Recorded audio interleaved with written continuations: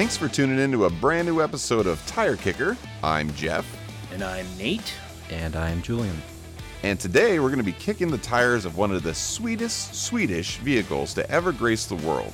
So get your Swiss Army knife ready, throw your Roxette tape in the stereo, and come along for a ride with us as we talk about the illustrious Volvo 240.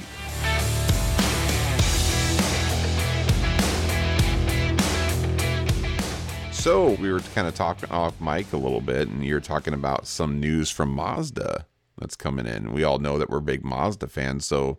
Well, I saw a headline that the Mazda 3 is going to be getting a new engine next year, a 2.5 liter turbo. Nice. And then Julian, you were thinking, or you'd seen something about the drivetrain? Yeah, I've confirmed it since we spoke. But so yeah, the 2023 is going to come with a 2.5 liter inline four, the same one they put in the CX-5, the CX-9, and the 6 Series. It's 250 horsepower, 320 pound-feet of torque. But it's only going to come with 6-speed automatic and all-wheel drive. So it's basically going to be, kind of like a range topper. Everything you can get on that car in one. Maybe missing the manual isn't the worst thing for this type of a car. It's such an attractive looking car, and to have a little bit of velocity under it, actually, I think will gain it a couple buyers. I've gotten a little bit of a report on the base engine. My brother test drove one actually about a week and a half ago, and he was actually just kind of underwhelmed. He thought it was a good car overall, but that it just kind of lacked that punch. And so this is probably an opportunity for them to pick up those people. Yeah. And is this going to be a true, like you said, it'll be a true 6-speed automatic, not like a CVT transmission? I'd have to look a little more to know that, but it says 6-speed automatic, and so Okay. It could be a DSG. It could be I think that they might say CVT, and I think I think if they say the speeds, I'm pretty certain. I'm pretty safe that it's not going to be the CVT. Now, I guess I don't know. My impression, and just in the few people I've talked to, at work mostly, where I talk to people about cars, impressions of the CVTs is not great. Like we had. My wife and I had a 2007 Nissan Altima that was a 2.5 SL trim, and it was but it was a CVT, and I think that was kind of an early iteration of those, and so it might have had some growing pains, some issues that we noticed with it. Yep. So it wasn't bad. It certainly was kind of quirky, but it kind of left an not great taste in my mouth about CVTs in general.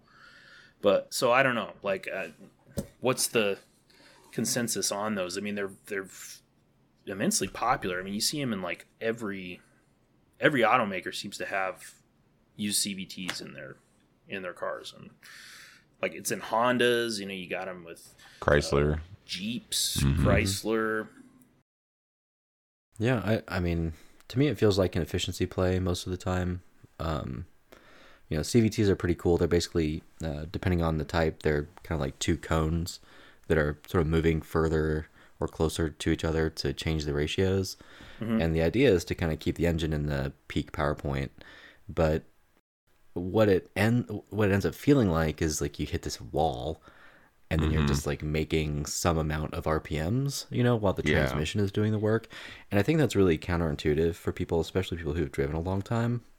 And then, like you said, Nate, they did have issues, especially early on with all the CVTs across brands. But I know Nissan had, maybe more than their share. And, I've driven a couple. I think I've driven one in the Fords. And, it goes places. It's a less emotional experience, in my opinion. There you go. Sure. That's a good way of putting it. And I remember it's kind of funny. I think it had to have been.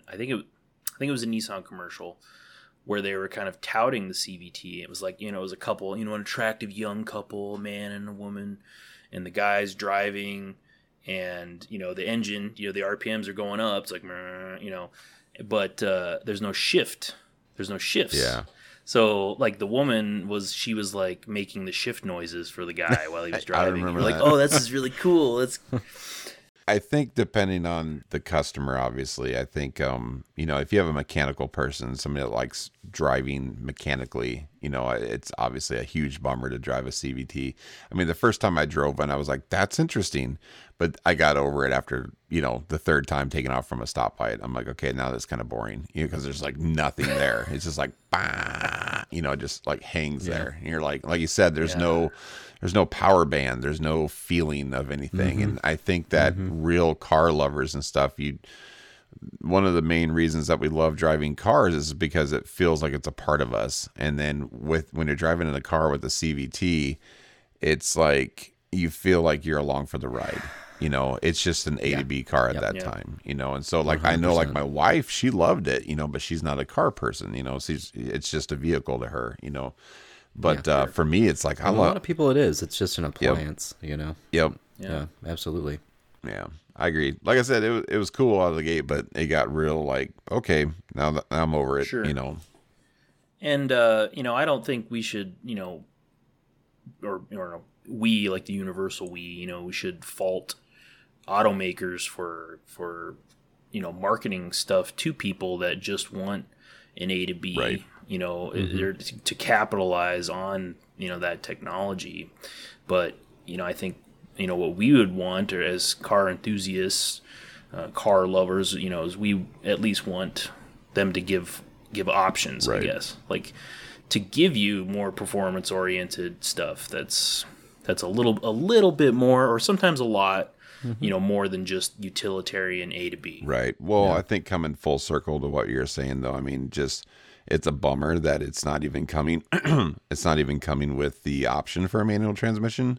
But it's also like, okay, that's 2023, and it's everybody's getting away from it, and so it's sad. There's so few manuals anyway, right? It's sad because we're watching something that's like so dear to our hearts like completely go away, and it's like say the only cars you can actually really drive a manual transmission now, in the future it seems like it's going to be race cars, but that's not even that's not even true. A lot of them are, excuse me, a lot of them are automatics now, or they're at least paddle shifting. They abandoned that, but decades ago because they couldn't afford the human error. Exactly. So it's like I get it, but it's like, man, it's just we're watching an era die. And then like an even bigger bummer is like how long is it going to be before, just internal combustion engine is. Oh yeah. I mean, we know that new cars in the fairly soon, in the future, are pretty much going to be legislated out. Right. And then they're just going to be a thing of the past. You're exactly right. Yeah, it's sad to think like that, but it's the truth. I mean, it's like you got Tesla and BMW and a number of manufacturers all going with pure electric cars, and it's like, especially like the Teslas, obviously, you drive those things and it's like, it's an experience, you can do 0 to 60 in under 2 seconds. Like what, and so when you experience that, then you're like, well, why would I ever want, to drive a Porsche 944 or something like that, like why would ever, there's no point in it. Why would I ever want to drive something that's 200 horsepower that, like it's just a loud, noisy thing or something like that. And it's like, well, it smells and requires 9 fluids. Exactly. And it's like, you wonder, why. So it's like, the future is going there, like Nate said, just because of emissions and everything, it's going there. But it's sad. We know that I would guarantee you within our lifetime, we'll see that trend, like, sure, it's Absolutely. Over, so. Yeah. And I mean, I used to like, just, in thinking in my head, just kind of like walking around, like cutting the grass, like, oh, electric cars are coming. Yeah. Whether we like it or not, just, whatever. I used to like, in my head, I'd be like, man, like I'd be like against or just like really uncomfortable and opposed to the idea of like electric cars supplanting, petroleum based, diesel gas, vehicles. But it's like, cause I'm like, oh, that's just taken away from, just that visceral experience. And just, you nailed it right there. You nailed it right there. Just the visceral experience, because it's just feeling that raw energy and feeling like you're a part of that, when you're driving a naturally aspirated manual transmission car.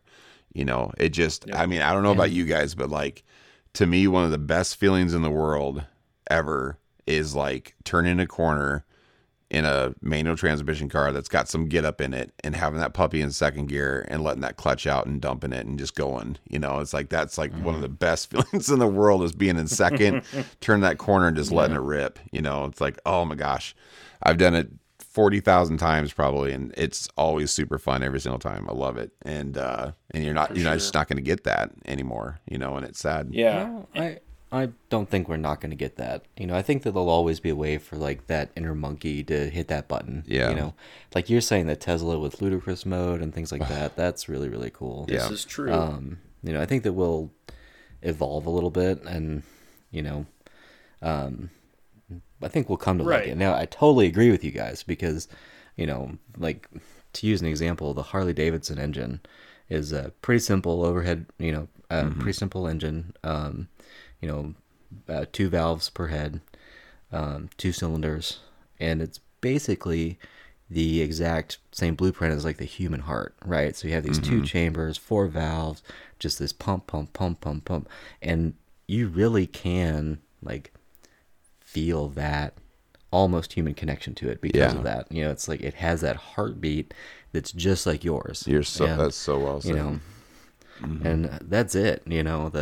That's I think where electric will never get that. We'll have a different type of thing.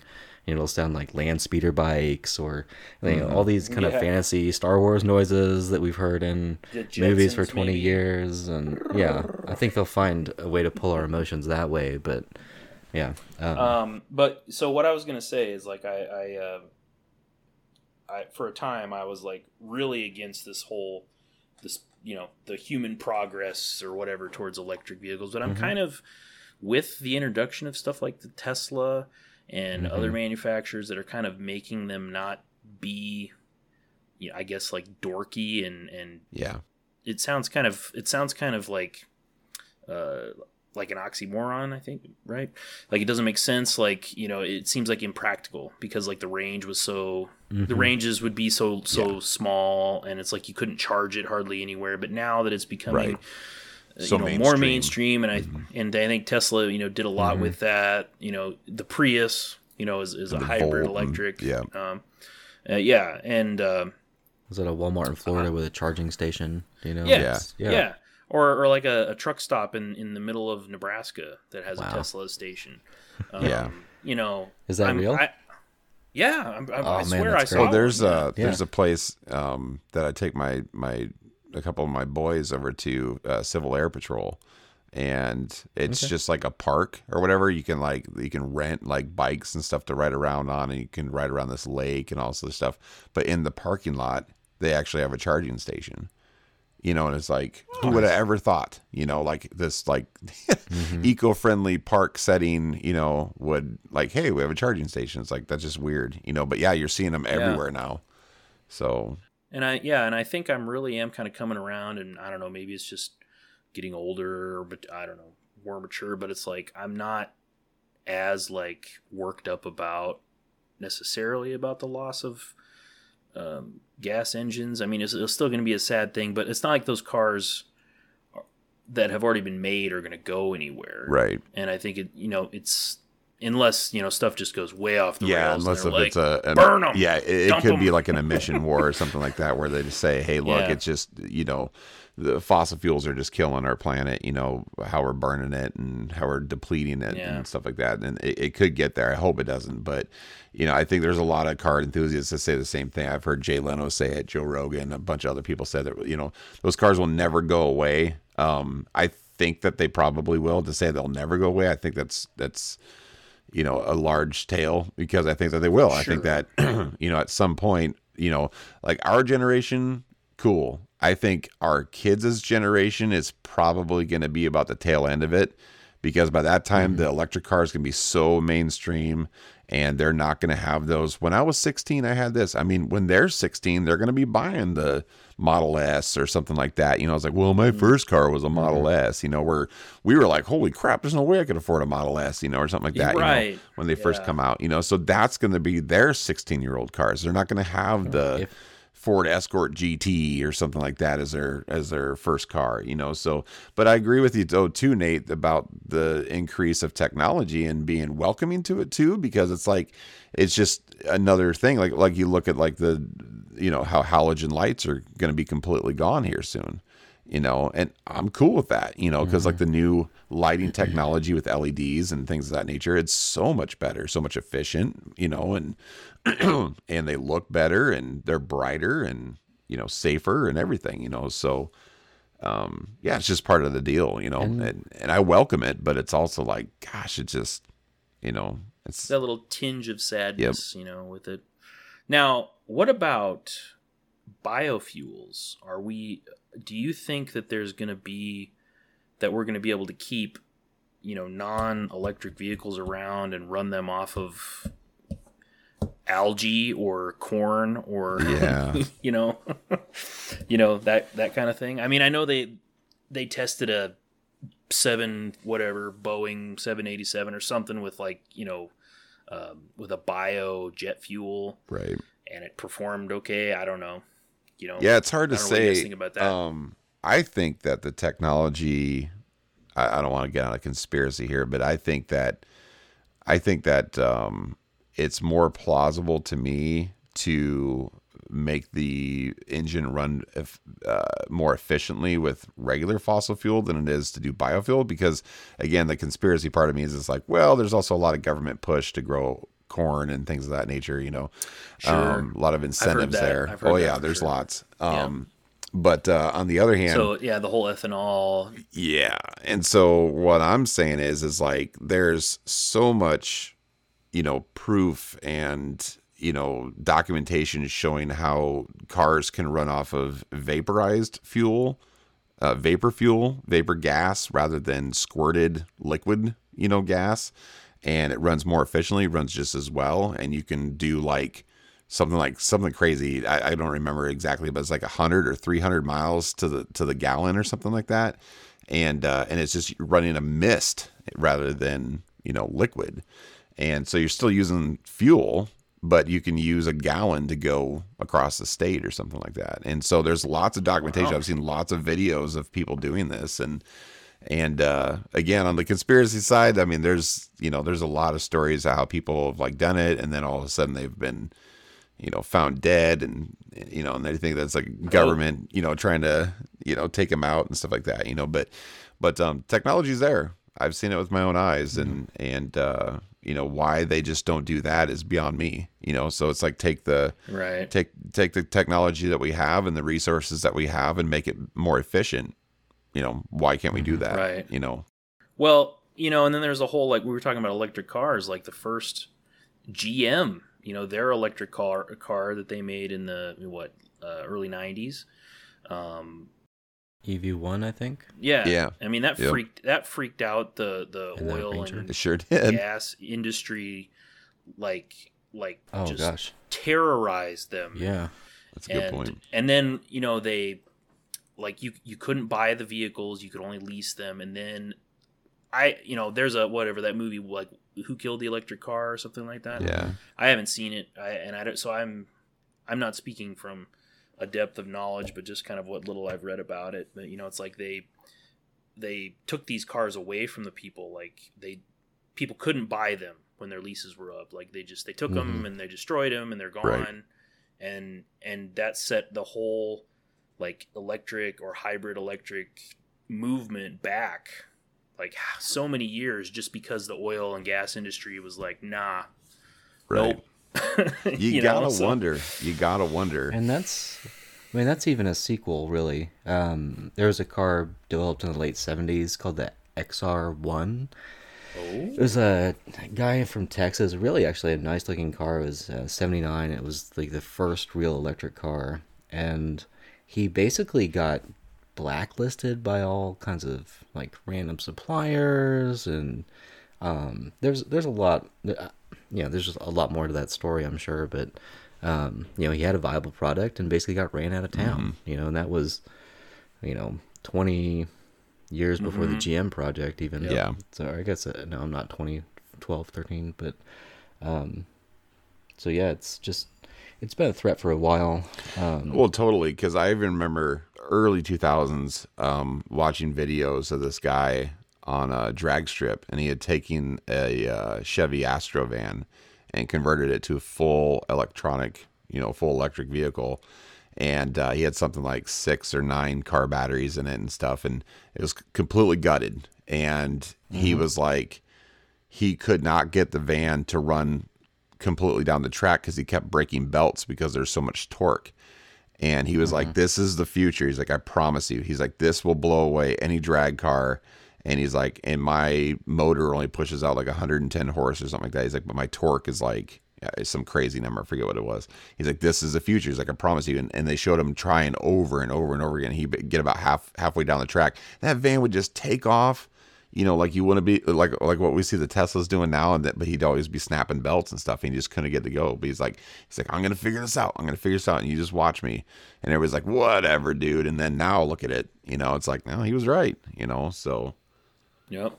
Yeah. Interesting. Oh, well. Yeah.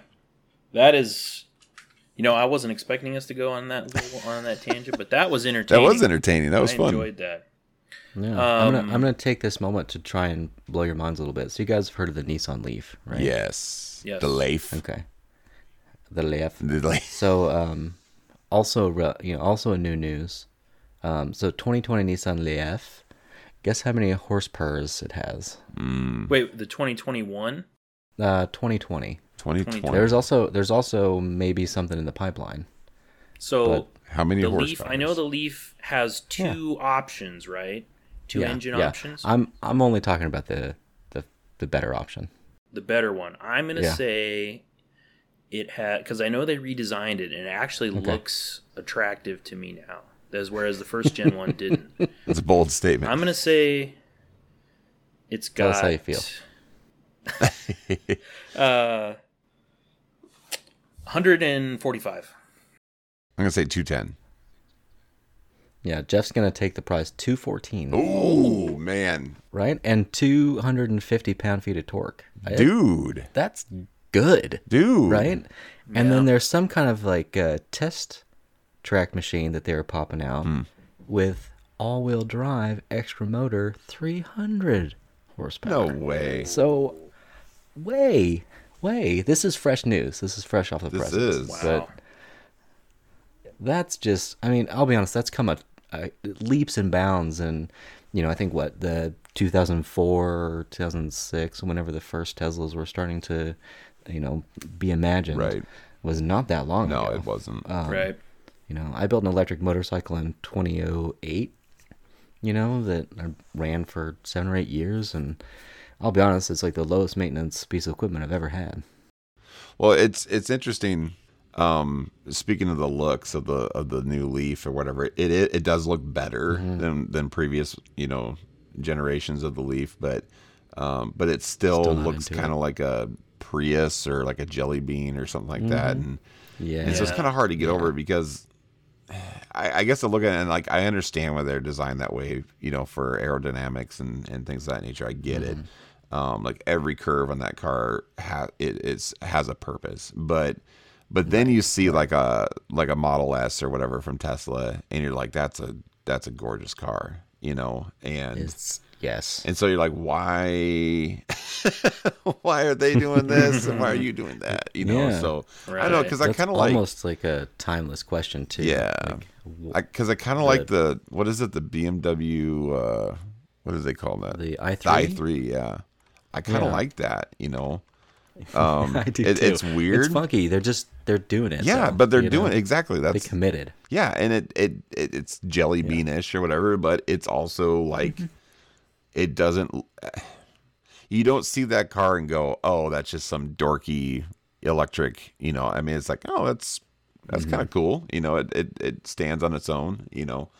Whereas all these other, you know, hybrids and things of that nature, it's like, you know, like the Hondas and the Prius and things of that nature. So yeah, they've all, you see them, like you would see them driving around and you'd be like, yeah, that's a dorky, one of them dorky electric vehicles. But you know, now like you said, the Tesla, you see the Tesla and you're like, that's a slick car. You see the BMW, like I don't know if it was this Super Bowl like this year, I know with all the commercials, you know, I think we saw the Audi has got the new electric vehicle. There's the Mustang electric vehicle. That's, even though it doesn't look like a Mustang, it's an SUV. We're not going to talk about that. Let's not go there.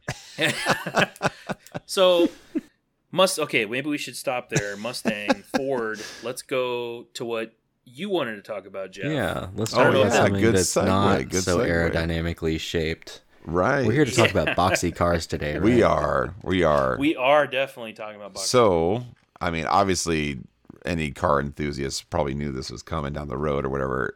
They've probably seen this for a little while now. But what's really hot right now is the introduction of the Ford Bronco. Again, the 2021 Ford Bronco. And they nailed it. They did nail it. It is. Do they actually have like legit pictures of these now? Oh yeah. Because I've okay. Yeah. Okay. Yeah. There's lots of them. They have it on their website. Yep. They got it on the website. Yep. Oh my god. It's like a real thing you can buy. Yep. It's great. Yes. Yeah. They came chin hair close to not pushing it out for 2021 because of the coronavirus, and they're afraid that people just, you know, since unemployment was so high and things of that nature, that people weren't going to be able to buy them. Mm-hmm. But they decided to go for it, and it was a good deal. So it's cool, man. It's so cool. I love it when car manufacturers dip back 50, 60 years ago in that old playbook and pull it out and just revamp it. And when they hit it and they hit that home run, you know, to me, this is just they couldn't have done any better as far as I'm concerned. I mean, to me, it's like the Challenger. You know, I love the Challenger so much. I'm not even a huge Dodge guy, but when you see that car, it's like that is a muscle car, you know, and it's like it still holds that era. Yes. Still holds it, you know. It harnessed that retro and modern, Yep. and you're just like, that is awesome. Yep. Anytime I see those headlights, I'm just like, that makes me happy. That makes me happy. It does. Yes. It does. Yeah. Well, and it's same thing with the Camaro when it first came back. You know, it was like, ooh, that kind of feels like a '67 again. You know, that's kind of cool. But now they're going like, it's basically a Corvette. It's like it doesn't even really look like a Camaro anymore. And I'm like, why did you do that? But I get it. I understand. Yeah, they even had that 1 year face too that they had like really bad feedback on. They had to redesign it really quickly on the Camaro, and what was that, 2019 maybe? Mm-hmm. Yep. Yeah. I really wish But this Bronco, it has like the classic cues that I expect. Like, yes. So when you think about cars, like you want them to have some character in a sense, like where you look at it and the lines create some motion, right? Yes. And so like a sports car usually has that like slanting back line with the bubble at the coupe, and you know, this Bronco just it's just beefy. Yeah. You can see it with its squareness that it's just going to push through things, you know, in a sense. The design language is declaring its intentions right up front. And those two headlights are just, you're going to see those behind you. Yes. And you're going to know exactly what that thing is. Exactly. You know, it's, yeah. Are they going to be shining in my mirror and blinding me? You're gonna resent them like crazy in that moment. Yeah. Well, and it's like, you know, and unfortunately the counterpart, you know, to the Ford Bronco is out now as well, being the Chevy Blazer. And and it's like, what a swing and a miss, you know, like Ford was like, we're going back, and Chevy's like, we're gonna make a car for Becky. You know, it's like, when was the Blazer ever anything that a girl. I mean, don't get me wrong. I'm not going to be sexist here, but you didn't see like a bunch of like moms running to go buy the Blazer. You know what I'm saying? Back when they were, you know, a big thing in the 60s and 70s. You know, it was some dude named Jimmy who was going out to the beach or something like that, you know, to take the top off and stuff, to pick up Becky, you know, and, you know, but now it's like, it's totally a soccer mom car. And no offense to people that like them or soccer moms, you know, by any means, you know, I get it. But man, you know, Ford's like, dude, these Broncos are going to be going crazy off the shelves. I guarantee it, you know. Yeah, the Blazer, it feels sized. Right. You know, the Blazer, it feels like they just kind of like tried to capitalize on the name only. Yeah. And cheap out on the actual vehicle. Yes. Like they had these names in a hat that like have some real emotional value to people. Right. And they're like, which one of these can we destroy today? Dude, it's like the 2000, like the early 2000 Malibu. You remember? And they're like, here's a Malibu. And you're like, that's not a Malibu. Stop that. And they're like, well, but here's a Malibu Classic. No, please go jump off a bridge, please. You know, like I had a buddy with like a 70s, I think the color was blueberry, but it was basically purple. Oh man, I lost my train of thought there. So it's, they brought it back in the 80s, Chevy Nova, the Chevy Nova. Yes. Sorry. That 70 Nova is beef. Yes. That 80s Nova is basically like a tin can that they like found the Nova name on the floor and they're like, that sounds neat. Economy vehicle. We got a car we're building in the back room right now. Yep. Let's just use this. Yeah, let's just dust off that badge and this will make people want to buy it now. This thing's a turd. What should we do? I know. I think that's another constant that all these car manufacturers have done at some point. You know, they bring back a moniker that, like Julian, like you said, that's going to elicit emotion and connection. Absolutely, and then has some real history with them. But they just destroy it. Yeah. They're just like they cheap out on actually making and developing the car, and they just bank on the name and the you know, it's like those building blocks, the truss blocks, right? You know, it's like they build up these truss blocks with the name, and then they're like, okay, so we're going to cash these blocks in with this name, but we're not going to deliver, so we're going to lose all these blocks. But hopefully we don't lose all of them. Yeah. I would be remiss. I don't know, whatever. I would be remiss if I didn't, along these lines of talking about big SUVs, talk about how GMC Hummer is also coming out. Have you guys seen this vehicle? No. Dude, we're going to look it up real quick. It is freaking slick. The new Hummer? The new GMC Hummer 2021. Well, because the Hummer, like the original, the OG Hummer was basically the same thing for a long time. Like the Army military one or the Arnold one. And then Hummer was its own thing. Yes, Hummer came out as its own vehicle brand. With its like bro trucks or whatever. But then they're like basically shamed off the planet because they were such a, you know, gas hog, you know, of sorts, and resource hog. Yeah. But now, big old middle finger out to the world, they're an EV now.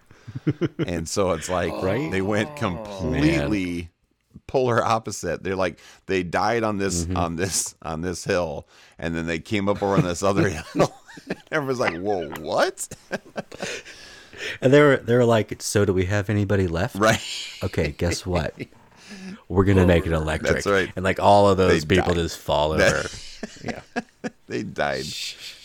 No, I mean we were talking about how electric is, you know, it's happening. This is a great example, Jeff. You know, who would have ever thought? Yeah. But that's actually kind of a cool move, a good move to like take. It seems like it doesn't go together, but you're like, actually, you know, that's really cool, right? Yeah. Well, and I think with the Cybertruck kind of that's what I was gonna say. It's there.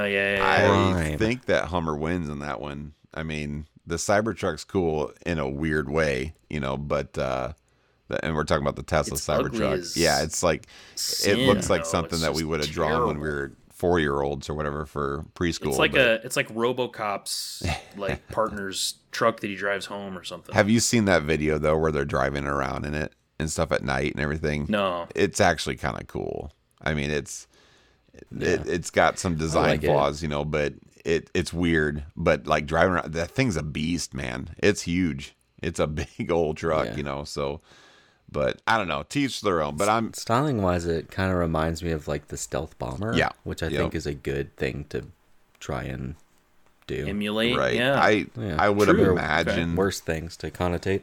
Yeah, I would imagine they're probably going to redesign it, so it's less, what would it like super Angular. model, showroom, where it's like, okay, this is something you're going to see driving alongside you, not some weird thing that's going to stand out like a sore thumb from the year 3000, So because I don't know. I think Elon might just not even care. Papa Musk, you think We'll he's yeah, he's man. going all in? Papa don't Papa- care. Yeah, I bet he. Yeah, I don't know. We'll see. He's But going to space, baby. But again, there's some cool things happening right now. We got to admit that. Yeah. The Ford Bronco and the Hummer being two of them for sure. So either way, I'm excited. There's a lot of cool things to look forward to. Sad about the manual transmission pretty much being kicked to the curb, but oh well. Stuff like this though, it doesn't make it so bad. So Yep. Yeah. Still things to be excited about. So yep. All right. Shall we bounce out of the rubber lounge? Let's take a bounce out of the rubber lounge and let's hop right into the nice, Yeah, comfy we got seats another of the. square car to talk That's about. right. We're going to talk about something super safe, super efficient, super rad. It's time to talk about the Volvo 240.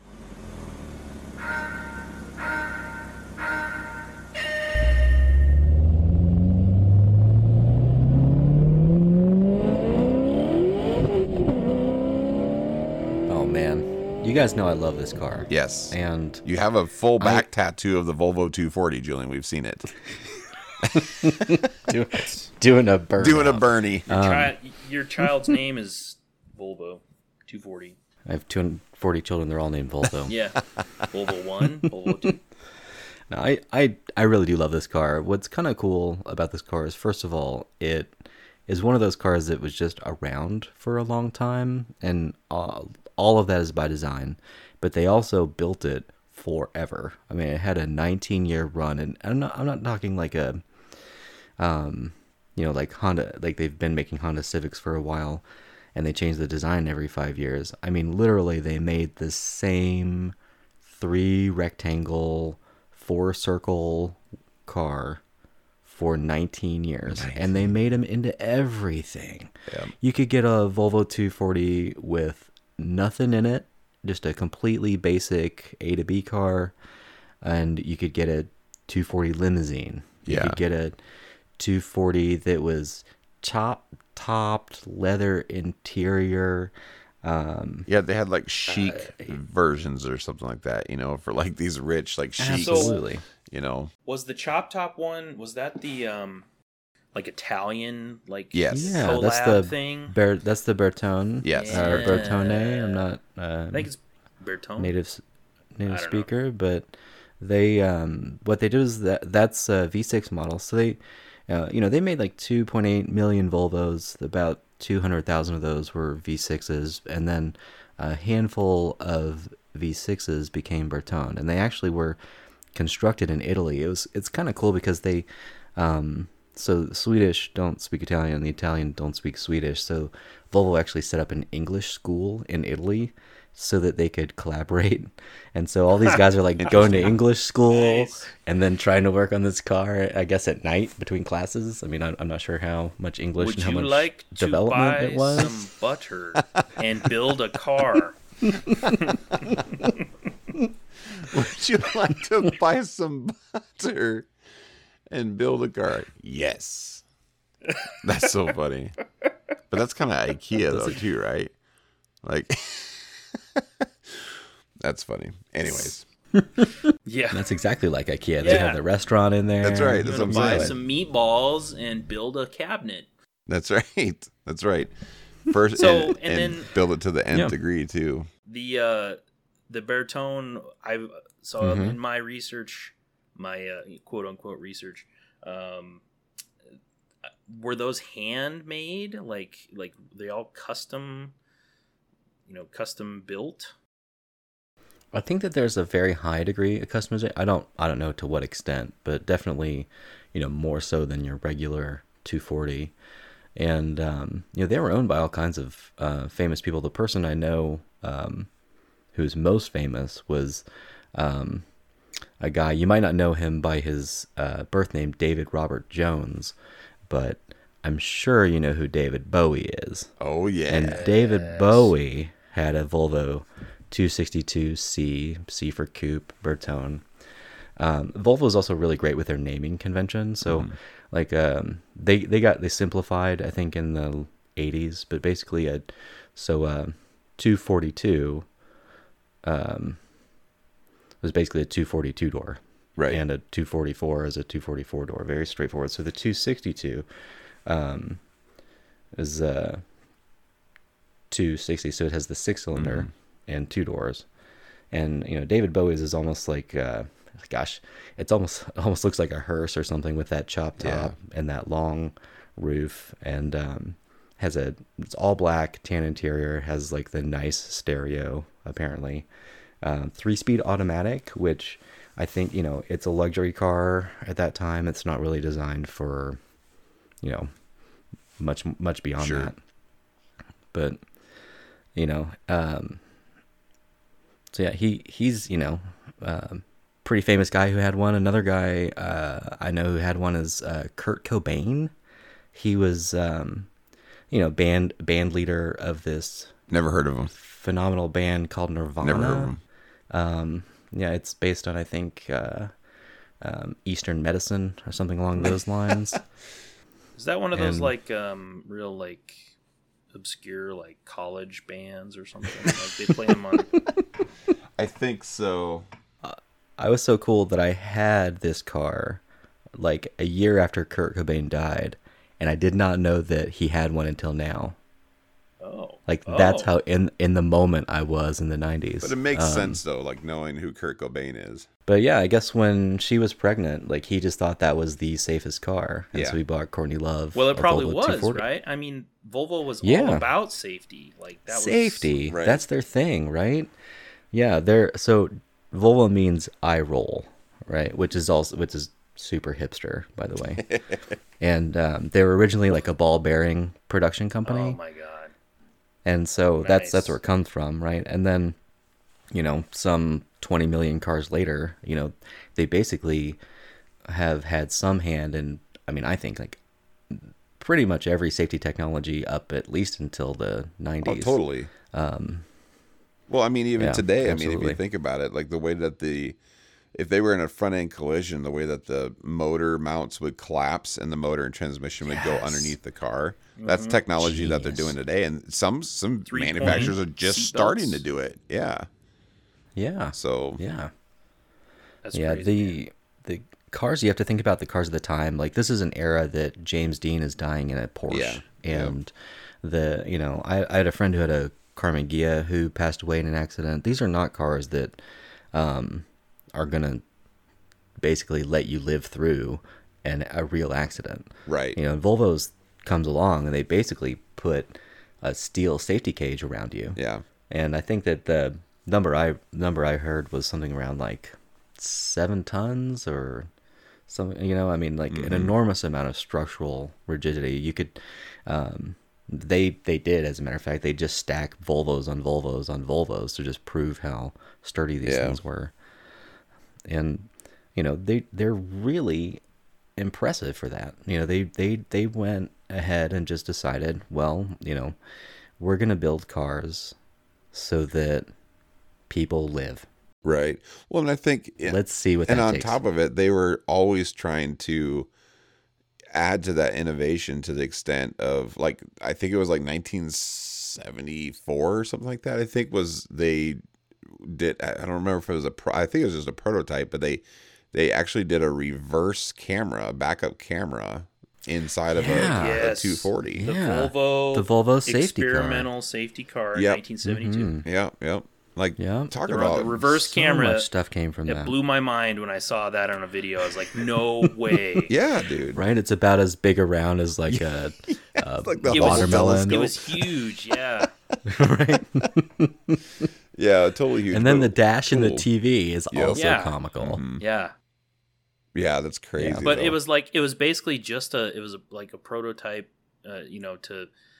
or experimental, it was Yeah. car to just cram as many like safety features and ideas into it as they could, and like like you said earlier about other safety features. I mean, this is stuff now that is like that car manufacturers Yeah. still use. And, I mean, do we dare say that the 240 was like the first iPhone to every smartphone that's out there? You know what I mean? Because think about it. Like, Yeah. back before the iPhone came around, could you imagine, anybody being like, we're going to have a computer in our hand that's going to take videos, take pictures, do email, go on the internet, do this, do that. I mean, just list out everything that we currently do with a smartphone. If you would have said that 15 years ago, we would have been like, yeah, right. But that's what they basically did with Volvo. It was just somebody, a group of guys or the one guy sat there and said, here's all the things that we think is impossible in a car. Let's make it possible, And I mean, because if back then, if somebody said, let's do a reverse camera in the bumper, and they'd be like, what? And they're like, no, let's see if we can do it, And nowadays, you gotta put a it's like, TV in the car. right, exactly. Nowadays, it's like, No more mushroom tea for Sven. Yeah. Yes. well, that's the thing. It's like nowadays, though, it's like you're upset when it doesn't have a backup camera. You're like, oh, like, I guess. Well, and now, I mean, that is like required now, like by Right. law. Like cars Right. manufactured after 2018, Man. like you have to have a backup camera, and Volvo Right. was doing this in 1972, or they showed it Yeah. off at least. Yeah. yeah. Well, they It's they just- kind of have a tradition of that too. Yes. Like even just seatbelts. So Volvo starts putting seatbelts in their cars basically in like the late 50s, like 58 or something. And then they 3-point seatbelts in like 59, they invent those. Okay, kind of a big deal. If you've been in a car ever, Yeah. you've probably used a 3-point safety belt. right. Those weren't even required Right. until 1984 Yeah. in the United States. Yeah. So here they are decades ahead of safety regulations. And I think that's it's probably part of the time. I think probably at that time the government didn't feel like they needed to regulate the business as much, or companies were, I guess, were just expected to make a good product. Yeah. And these types of restrictions, when you think about the reliability of cars even at that time, putting additional restrictions on a car would have been ludicrous, because they could barely get points ignition to run consistently for a year or two, Sure. without maintenance. And that's another thing. Volvo, I guess, was just really into creating these durable products, and they would kind of boast back in the day that the average Volvo owner, I think in the 60s, would have one for like 11 years. Yeah. And like most cars didn't last like No. 4 or 5 Well, years. and I think that's a huge point to make, is like at that time, though, too, in America, even, it was, the cars weren't durable, but they were building like electronics and appliances and stuff that were. And so it was all about durability, but they just could not figure out how to make a vehicle that was durable. Now they would give warranties and things up the wazoo. I mean, there's still, to this day, there's people that if they have like a 1962 Falcon or something like that, if they're still the original owner, there's people that own these cars. They're going to, Sears and getting a battery, still on that warranty. It's incredible that they're doing that. But that was the thing. So America was like, well, we'll just back it up with warranties. Or Volvo's like, we'll just build it to last. It's impressive. I mean, it's like, what a way to, sorry, Nate, what a way to, it's all right. to try to edge the competition, because clearly at that time it was, people were being about fuel efficiency and things of that nature and stuff, and they were trying to do this, trying to do that, but it was always about aesthetics and appearance, and what kind of packages and things that you could put together and stuff. And Volvo is just like, we're going to build the safest car and watch people flock to it, and then we're just going to own that for 20 years, and they did, man. And it was like, Yeah. Dude, they sold like 2.3 or 2.8 million of these things or something like that. Like that's incredible. Yeah. Out of Yeah. Sweden. This car too. It's amazing because so they replaced this car Yeah. in the 80s with the 7 Series. Then they quit making 7 Series because people weren't buying them, and they kept making 240s. So like they had a complete this like car that was designed to replace it. Not only did they just continue making it, like it was still more popular than the new one. Yeah, it's awesome. Well, I think it's just because people were like, well, this isn't what we wanted. You know, I mean, because I would seriously doubt that the numbers were dipping that much. I think it was just like, okay, guys, we've been doing this for 20 years. It's time to time to do something else, you know. But they found out in a hurry that that's not what the people wanted. So Yeah. it's not broke. I think there was somebody in a there's sort of a lore that somebody in a boardroom, it's like, well, why aren't people buying more Volvos? Yeah. Well, they're not done with their old ones yet, Right. And they're too good, they're just Yes. too good. They ended up handed down within families, and they're all, heck, I see them on the road now. This is a car that ended production more than 25 years ago. Are we there yet? Yeah. Close to 25 years ago. And I saw one yesterday. I know a guy who's a carpenter who's had the same one for 15 years. Like I remember moving away when I was 15, and now I'm almost 40. So actually that's it's maybe a little more than 15 years. My math is as old as I am. Julian. So yeah. We'll let it slide. It feels like just yesterday, guys. It feels like just yesterday. It does. But they're just indomitable, and like styling wise, let's be honest, there's not a lot there. Well, Let's be honest. The thing What's that not came to like, to mind for us, earlier was a Kleenex box. Yes. Yeah, that's But what I I said. mean- Yeah, it looks like a Kleenex box, and if you have a Jeff, I'm totally with you. If you can find a 240, I'll go to a hotel and I'll steal a rolly cart full of towels, and we'll stuff that sucker right in the That's middle, right. and we'll turn it and into we'll a Kleenex rip box. off that sunroof, and we'll just like Yep. pull those things out like a Kleenex. Yeah, And then we'll drive to your mom's house and we'll have her knitted a koozie. right. Well, and that's the thing. I mean, because of their aesthetics and because of the technology of safety behind the car, they kind of got a bad rap, especially in the United States. And I don't mean a bad rap like they were like looked down upon. They were just kind of made fun of. You know what I mean? Because if you think about it, they're kind of like maybe like the smart car, whereas like the smart car is actually kind of a smart car when you think about it. It's got a lot of cool features to it and stuff like that. But you're like, I want to be caught in that car, But it's like, it's kind of like that, where people, it's easy to poke fun of. And like for example, like even in the movie Don't Tell Mom the Babysitter's Dead, Christina Applegate is like, yeah, she's like, I drive a Volvo. They just kind of got a bad rap in the United States, unless if you didn't have like car enthusiasts going after them. You had parents buying them for their kids, or parents just buying them for themselves and things of that nature, just because of the practicality of it. But yeah, when it came to aesthetics, I mean, it's like almost like a pug, It's like they're a gnarly looking dog, but you either really, really love it or, just accept it. Just accept it. Man, so one of the videos I watched was the I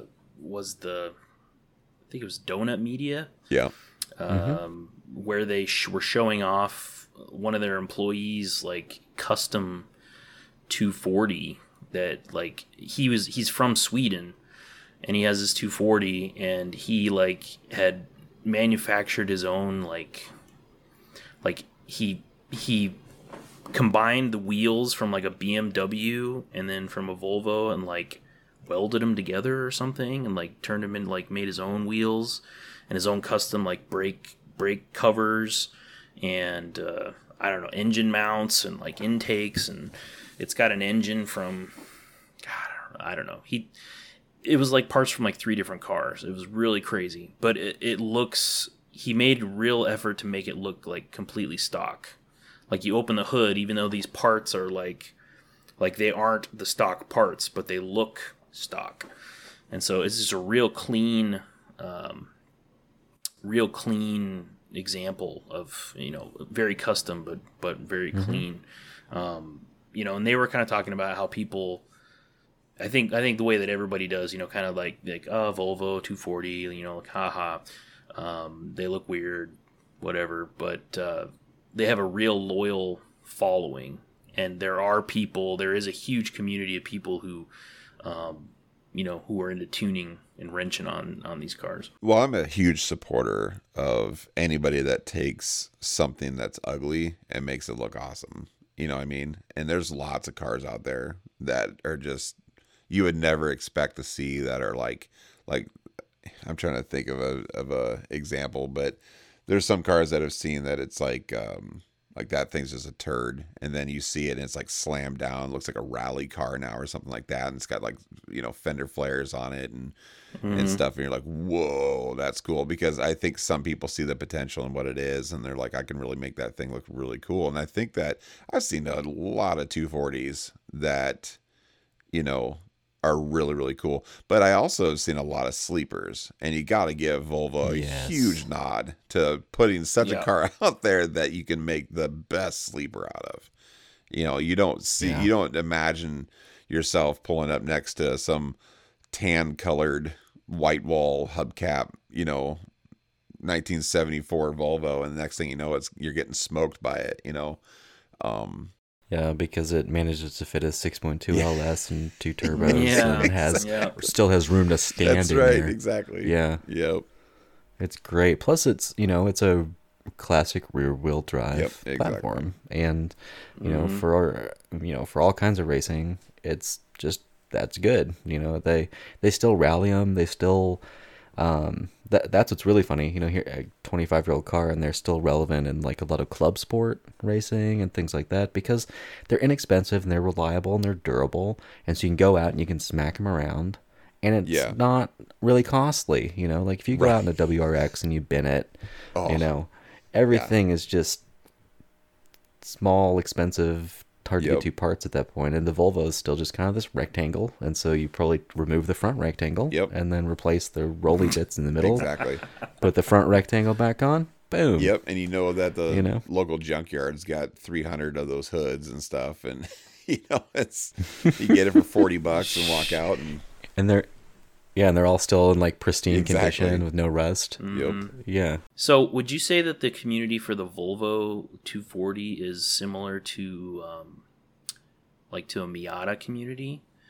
I think it's that level of niche / fanaticism / you almost like Volvo people are usually there's like the joke that they're always like a dentist, right? But I think that there's a little quirkiness there, right? I think that in order for you to like look at all the cars and not get a Mercedes or not get a BMW or not get a Camry or whatever, to reach out to Sweden is the odd decision sometimes, but again, I think they've played on that safety role for a really long time. We didn't mention it, but other people have mentioned it. So, when they developed like safety standards for cars, NHTSA bought a dozen Volvo 240s, and like they were still getting great crash ratings until the end of their production run. And so they're just like that gold standard for a lot of things, and like we were talking about, I was talking about the hoods and not rusting, like everything is treated, and they built the things to basically just be the perfect, if you had to have one car and that was it, you needed it to basically be reliable and go forever, and that's what they were good at. I don't think they ever made a bad engine. No. Well, yeah, because even like the GLT, obviously, very much ahead of its time. Intercooler, the whole nine. And what's funny about it is like, I don't even think they needed to go that route, but they're like, we're going to, we're going to do it. And they did. And it was like, that was a pretty gnarly freaking motor in that thing, Yeah. I mean, what how was weird that? is it? I mean, I think it's a 2.3 liter turbo, Right. 160 horse. Yeah, in about its 160. finest Yeah, I condition. think. Yeah, and that's incredible considering that just the regular motor was under 100 horse, and so to Yeah. have that much of a jump, back then, it's pretty cool. I mean that car. It's really funny because it's like it even evolved through all. Like when it first came out, it had a push rod engine. Yeah. Like the Corvettes. Yeah. And then they moved to overhead cams as like as an option in the catalog. And then they got into the turbocharging. What I think is really remarkable is, so here's a car that comes out in early 70s effectively, and then a decade later, let's go racing. Right. Like how relevant Yeah. would a car built 10 years ago today be for some kind of spec or club racing Yeah. at the top level?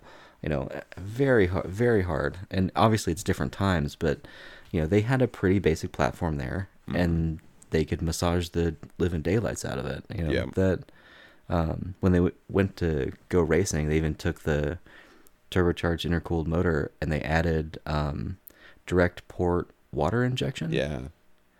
And they basically, they patented that at that time. Yeah. And they were the only ones using it. And it's so Swedish too, in my opinion.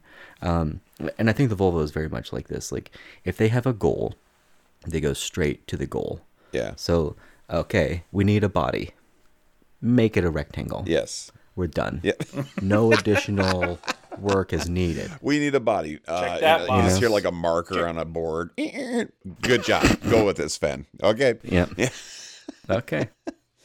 I was thinking about we obviously all three of us lust after these like crazy electro digital 80s dashes. Yes. And what I think is really remarkable about the Volvo, so it's all black background, okay, with white lettering. So it's like the OG dark mode. Right. Yeah. OG Okay. dark mode. And- that's great. And then it just has this like red needle. That's Yeah. that's all you really need. Just a red stick. Purpose Right in served. the middle. Yep. That's it. Purpose done. Yep, that's right. And you know what? They didn't change that. That's right. Ever. That's right. They're like, nobody was like, maybe we should look at other colors. Yeah. Nah, they signed off on it. We're good. Roll that until the 90s. We're good. Yeah. So interesting fact though about the racing scene of Volvo. So I don't know if you guys knew this or not or whatever, but so they have a pretty funny story. So when they first got into the whole racing scene, they had to have 500 cars, because you have to have a manufactured car in order to Yeah, they're called homologation. homologation, exactly. Yep. And so they needed 500 of these cars, and so they shipped 500 over to the United States, and they built these cars over there. And these cars they call them the flat hood, and they like what Julian was talking about, all the different technology inside of it, and they pushed about 350 horse. And they had them all inspected. They passed. And like, sweet, we can race them. And we can race now. Here we go. And they go back over to Sweden. And they start racing. And they're winning and everything. And then after further investigation, it was found out that as soon as those cars passed inspection, Volvo tore apart all those cars and sold them just as standard 240s. They didn't actually sell the racing version of the car. And so all these other manufacturers got really ticked off, and they're like, hey, we need to take away their awards. We need to strip them of this. We need to, fine them. We need to do all sorts of stuff. And Volvo like fought it. And they're just like, look, in the rule book, it says you need 500 homologated cars that need to be inspected and pass inspection. It never says we had to sell them. And they're like, good point.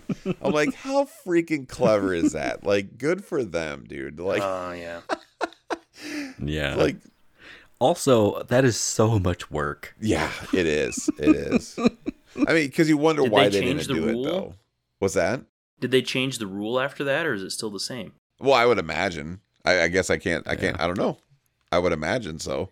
My only guess that they might not have let them go out is that they would have been probably a pretty high spec car that would have been hard for like the general population to maintain. Yeah.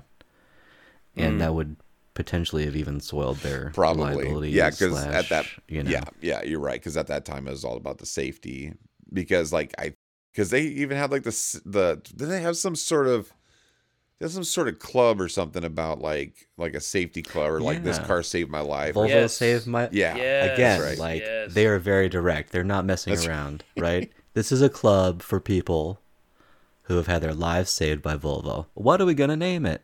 The Volvo Saved My Life Bingo. Club? Let's do it. Roll with it. Okay, let's go with Marker it. noise. Start printing out. Start printing certificates. Yeah, dude. Yeah, that's that's capitalizing on their safety reputation. Like no BS, just going right for That's it. right. So That's right. Well, cool. I think that's a good time to kick on over to the next segment.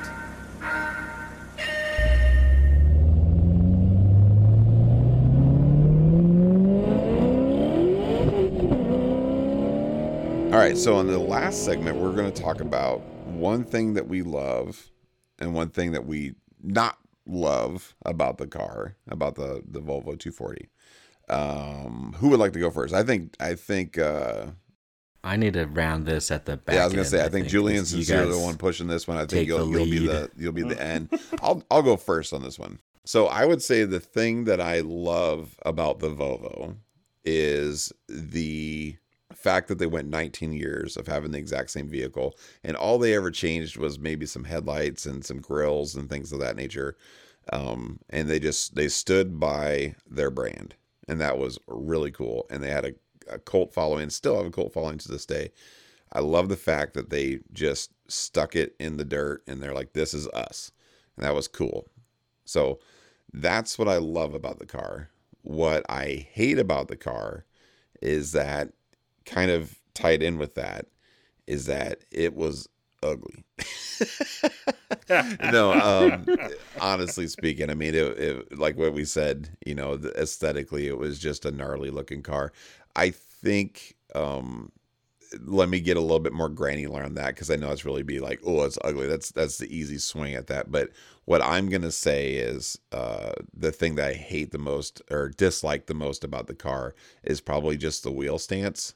I think that when you see these Volvos done properly, and probably what you're talking about, Nate, with the Donut Media guy, what they do is they sit them correctly on the ground with the proper wheel width, and those things were just kind of horky dorky, and I understood it served a purpose and they're safe and everything. That's what they're caring about and stuff. But I really think when they're lowered a little bit and they have the wider wheel stance with the wider wheels on them, stuff like that, they actually look kind of nice. And so I think that if they would have put a little bit more thought into those aesthetics of the wheel stance, I think it would have made the car that much better.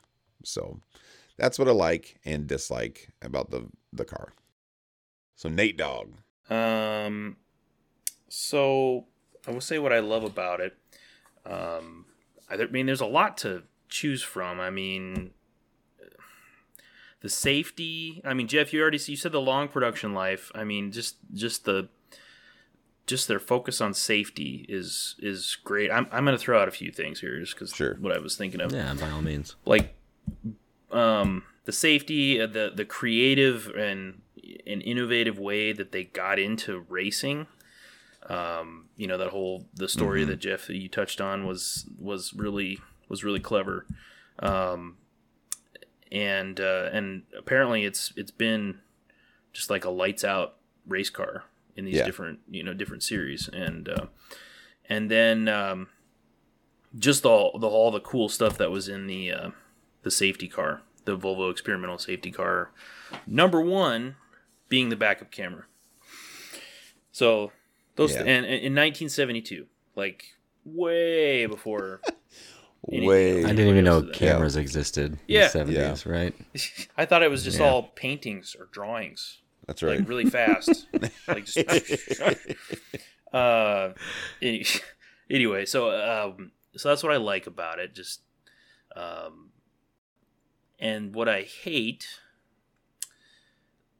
again, it's hard for me to come up with stuff that I hate. So I'm gonna go with the kind of the and Jeff, you touched on this. Julian, we touched on this earlier. Like the kind of making fun of them, like the reputation that they have, like the type of people that kind of gravitate towards these cars. Not the enthusiasts, but like Zoe Deschanel or Jennifer Gartner, yes, Avril like Lavigne. These are all people who've owned one. Sure, you're like New England community college professor in the jacket with the elbow pads. Yeah, just that's the classic stereotype. The yuppie 80s. It's almost whatever. like the Jeep Cherokee Wagoneer. Like it's like so like this is the family that lives in the woods in the cabin with the fireplace and the golden retriever, and it's like it's so like typical, and that's what it is. And you have these typical people that have these Volvos. You're exactly right, Nate. Yeah, and so I mean, not that whatever, it's not. And I'm not hating on community college or whatever, tweed jackets with elbow pads and that kind of thing. But it's just kind of, I don't know. It's like, it's those dang hipsters. It's just that cliche, thing. Yep. I feel you. I feel you. So, yep. That's good choices, Nate. That's what I hate. Good. Mm-hmm. All right. Jules, Juicy. Bring us home. Oh, man. Fine, guys. The godfather of Volvo. Only give us like 30 things that you love. Yeah, how long do you have? I'll give them. You want ascending or descending order? Alphabetical. Yep, that's right. So I think I've got to start with what I don't like first, because I think what I like. Okay. I'd like to. Here's the thing. I respect the Volvo. I'm going to end on what I like. Sure. End on the up note. Yep. There you go. So what I don't like about it is that, and you guys have already obviously touched on the exterior design being rather plain, but like the whole car just in general, there's not something where you're looking at it and you're thinking to yourself, gosh, this is beautiful. Right. It's all very functional, but it's 100% function over form. Yeah. And so that's really what I don't like. I wish that they had managed to find a little more form, because before this they had stuff like the Amazon, which is beautiful. Yeah. Do you guys know who Guy Martin is? Mm-hmm. He's okay. Yep. For those listening, if they don't know, he's a famous motorcycle racer and mechanic. He has an 800 horsepower Volvo Amazon wagon, right? This is just cool. And, then they also had the P1800, which is this very svelte coupe. It kind of took some of the Pininfarina lines and made just an absolutely, for the time, matched all of the other great manufacturers. They were selling a $4,000 coupe that looked like some of the stuff you'd get from Ferrari for 12 or 13, and so I think that, they had been making some really beautiful cars beforehand, but then they got to this and they had that singular focus, that very, channeled vision. And, so that's something that, I think they could have done a little less function, a little more form. But the thing that I love about it is it's such like a tongue-in-cheek, kind of campy car in a way. Like, there are tons of people who have these cars, and they're, at the time, their commercials were things like the Volvo Estate wagon racing a Porsche 944. Right. And so these are not slow cars for the time at all. But like for that to be your advertising is like kind of wry. It's very much the way that Paul Newman V8 swapped his. And can you imagine like pulling up like next to this Volvo wagon, right, and it has like this 5-liter with a lope. You're right. That's what I love about it. Like that they can still surprise you. Yeah. They are really unassuming, but they are capable. And probably like if if I had to be in a police chase today, I'd take a 240. It may not be like super fast, but I feel like I could just continue driving. And I like tested this as a teenager. We would go off-road Volvo. You know, we would put that thing through the ringer. Yeah. And like I'd get home and my parents wouldn't like nothing looked bad about the car. I never had to take it to get fixed or replace A-arms or busted springs. I mean, I think the springs are like as fat around as my, like the coils are like as like snakes. Yeah. You know, they're just thick, durable units, and the whole car was like that.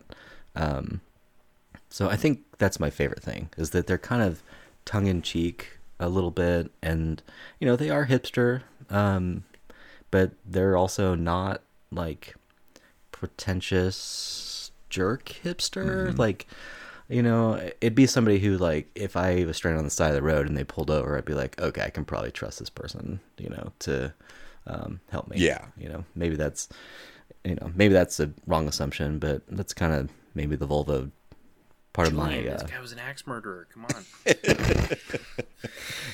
I'm sure people are right now Googling the people who have been murderers who've had Volvos, but you know, I just think they are kind of a weird brand, and you kind of have to like end up there almost by accident in a way, you know, like, I'm thinking of people who've had Volvos. I think Buzz Aldrin had a Volvo,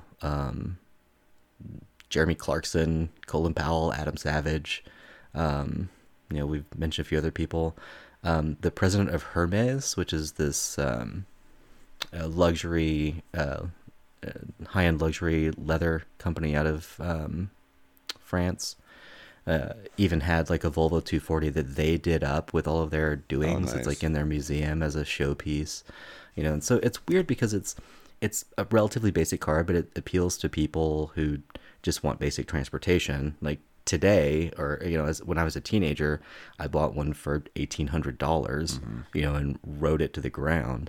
And you know, around that same time, you know, so was Adam Savage, you know, who is somebody who I think is like just, you know, technically very intelligent, right? Yeah. And so I just think it's kind of cool because it's not the type of car that like you look at and you're like, God, so beautiful, right? But it's one of those like, well, I met her, we started to talk a little bit, you know, she's actually pretty interesting. Yeah. Well, I think you're hitting the point. Right. I think what it is it's for the person that like gets it. You know what I mean? It's like they're not strolling by and going like, well, that's cute. You know, it's like a person that in today's era, when they're going to buy one, they know that car, you know, and they have intent, you know, where it's not like, oh, I just always thought that was cool when I was a kid. It's like, no, they understand what that car is. They understand what's gone into it, and they understand what they're going to get out of it. And and there's something to be respected, like what you're talking about, you know, earlier, Julian, was that it's something to drive a car knowing that you can give it what you want to give it and just know it's not going to break, you know, and make as many mistakes that's as what you I'm need. saying, and just know that, dude, it's just going to take it, and I'm going to go home, you know, and you're not going to worry about it smelling like radiator fluid, you know, or something like that, because you beat it a little too hard, you know. But yeah, good point though. Yep. There was a video I was watching as a guy who has a couple of 262s, and he's from Scandinavia. And so here he is, and he's on the road, and you can see somebody off in the distance, and it's his mom, and she's skiing and walking the dog, okay, because this is like straight up Scandinavia. And you also have to think, like, that's why these cars are so good, because they're basically designed to live in the snow most of the time. Yeah. But here he is, and he's literally Scandinavian flicking sideways on the road, driving past his mother, right? So he's like going sideways past his mom, and he goes, "Hey, Mom," you know, and then he just keeps going. That's funny. You know, it's like the most polite way to just be. I mean, Polite that's badass. How's that? yeah. You know, it's like this weird. Yeah. There's like some strange confidence level there. That's you right. know? That's funny. I'm not trying to be cool for you. I'm trying to be cool for my mom. And the dog. The dog. And the dog. That's right. No. Well, cool. Well, I think on that we can kind of wrap things up, right? I think No, so. I have No, so Julian's much like, no. more Julian's to only offer given us the like world. 13 things. That's right. Rip Torn. No. Rip Torn had a Volvo 240. Rip Torn did? Julian knows everything about the Volvo 240. He knows every person that ever owned one. If you're driving one Julian. right now, he has you Well- on his spreadsheet. Let me tell you. Yeah, here's.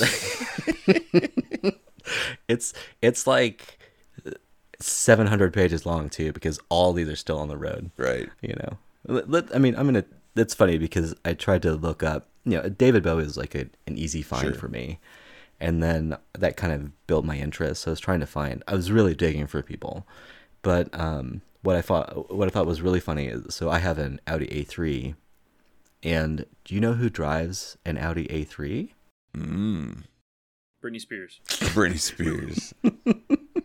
Sarah Jessica Parker. Really? Nice. Yeah. That makes so much And I sense. love, right? So I drive the same car as Sarah Jessica Parker. Now you guys know everything you need to know Get about it me. now.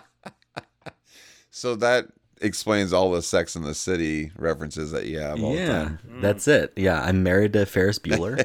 You know, Yep. Oh, man. That's funny. Oh, man. Cool.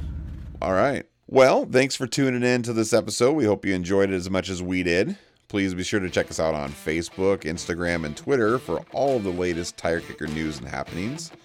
And until next time, we'll catch you later.